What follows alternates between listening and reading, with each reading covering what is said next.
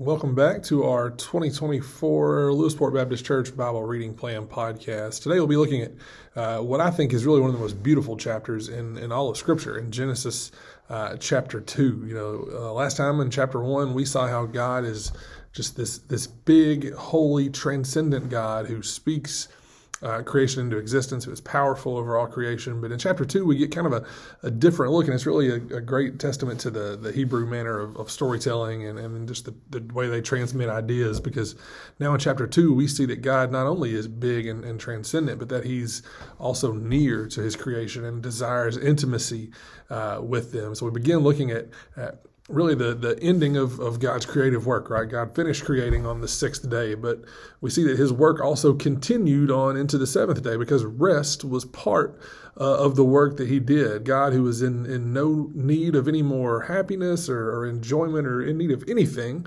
rested as one satisfied by his work on that seventh day, not as one who was weary or tired from his work, but he rested and reflected on the goodness of his creation. Rest truly was part of the work. We often think of rest being what comes after the work, but rest is really part of the work. We can't work well without also resting well, and God shows us that in his creative fashion.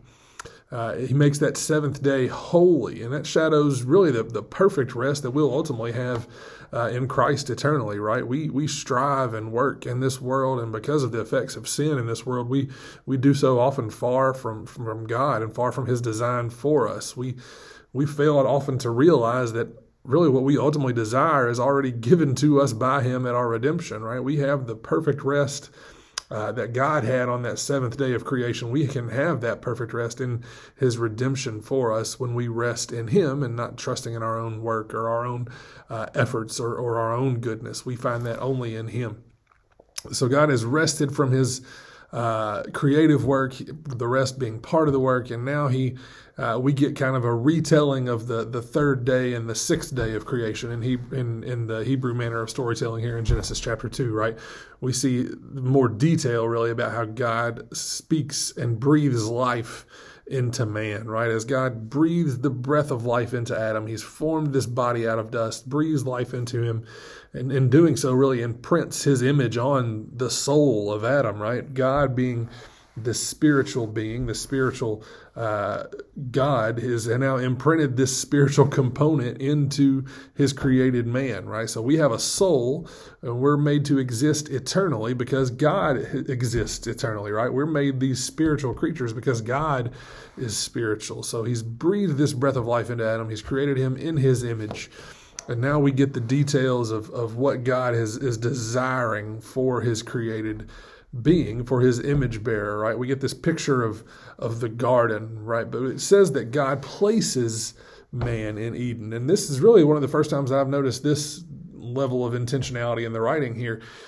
I think often we just think that Adam was created in Eden, but really it says God places man in Eden, meaning that he was once outside of the Garden of Eden. He was once outside of this area that God has now placed him, meaning that the goodness that was there in Eden, the perfection of Eden that we see, Adam knew something besides that. So being placed there, then he was able to experience God's grace in this blessing that he had received. He recognized the goodness of Eden and knew that it came only from God, right? This excluded Adam from having any right to make any claim to it or any thoughts that he might have earned this through his own work or anything like that.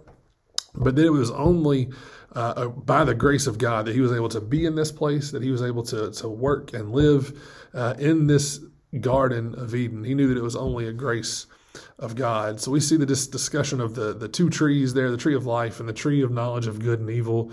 These are just pictures of God's mercy to Adam and Eve, ultimately, right? That they have these things there to point to the truth of who God is, and they're not serving as means of attaining his mercy. They're there by his own goodness to them, just as everything is, right? The river also symbolizes the kind of that everlasting love of God, right? The maybe the water of life, even it could be described as. This river flows into the garden, bringing life to everything that is there. And ultimately that's symbolized in Christ as well in the New Testament, right?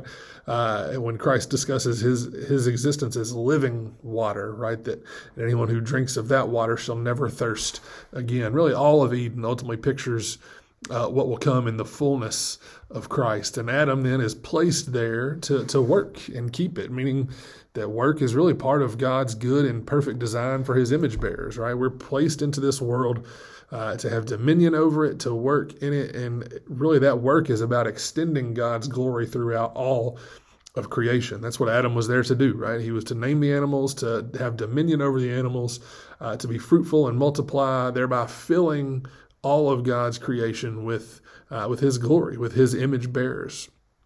That was the work that Adam was called to. He wasn't placed in Eden to live freely, but to be governed by God's good design, right? That's what we see in verses 16 and 17. We see that God has now shown Adam the goodness of his creation, and now he's showing Adam the governance of his creation, right? He gives these commands in verses 16 and 17 to show that while, yes, Adam does have dominion over creation, God still has dominion over him as his creator. Adam still must follow the creative design and the governance which God has placed over him as his creator. And the consequences of disobedience to that created order are death. And I often find myself wondering if Adam truly felt the weight of the death that God is speaking of here. Obviously, death had never been something that he or any of creation had experienced to this point. So did he understand the finality of death? And we'll look more into that when we look at Genesis chapter 3 in week 3 of our study. But death is the consequences of disobeying God's created order. And God warns Adam of that here, not to really serve as something to scare him or to anything like that, but he places these commands on Adam and ultimately on Eve as well, and all of his created image bearers for their goodness, not to limit them or not to keep something from them, but these commands are there for their good. And now we turn our attention to really Adam having something missing, right? God sees that Adam, it's not good for a man to be alone. And now we get the picture of God creating this helper for him. And ultimately we see how this turns into the first marriage, right? And as we think about this marriage covenant, we talked last time in Genesis 1 about how the marriage covenant relationship is a beautiful picture of God's desire to have covenant relationship with us.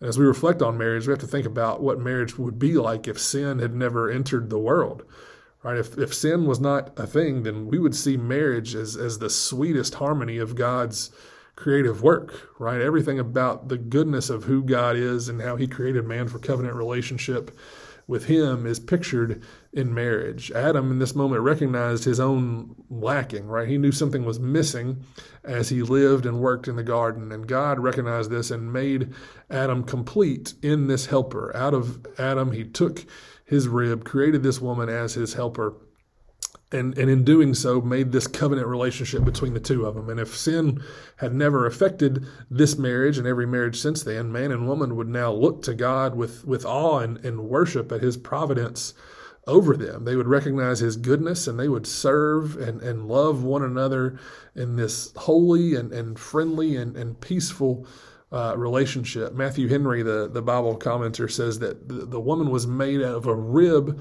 out of the side of Adam, not made out of his head to rule over him, nor out of his feet to be trampled upon him or trampled upon by him, but out of his side to be equal with him, under his arm to be protected, and near his heart to be beloved. If sin had never come into this world, this would be the picture of marriage that we would see even today. And while sinfulness has marred this institution of marriage, we see that in the culture today.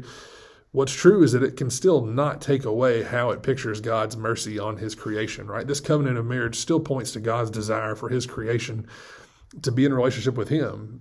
And even in verse 24, we see a foreshadowing or a prefiguring of what Christ would come to do for us when it speaks of that man would leave his father and become one flesh with his wife. That's exactly what Christ does when he leaves his Father in heaven, coming to this earth in flesh to come for his bride, that we might be one with him. What a beautiful picture this is, not only of what marriage should be, but also of what God desires in his relationship with us, right? That he would send his son, Jesus, into this earth in flesh to leave the glory of heaven, to come for the bride that he so loves and so longs to be in relationship with. Church, that's what Genesis chapter 2 points us to, right? The goodness of God and the mercy of God and his desire for relationship with us and the lengths that he would go to send his son into this world to make sure that relationship is restored. And again, we'll look in Genesis 3 in week 3 of our study at why that relationship needed restoration.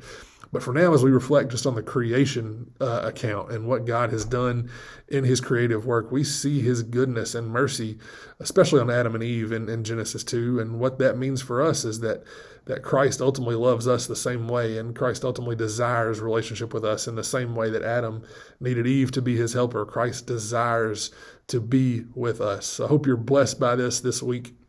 I hope you're encouraged by our time in Scripture together, and we'll look forward to seeing and talking with you next time. God bless.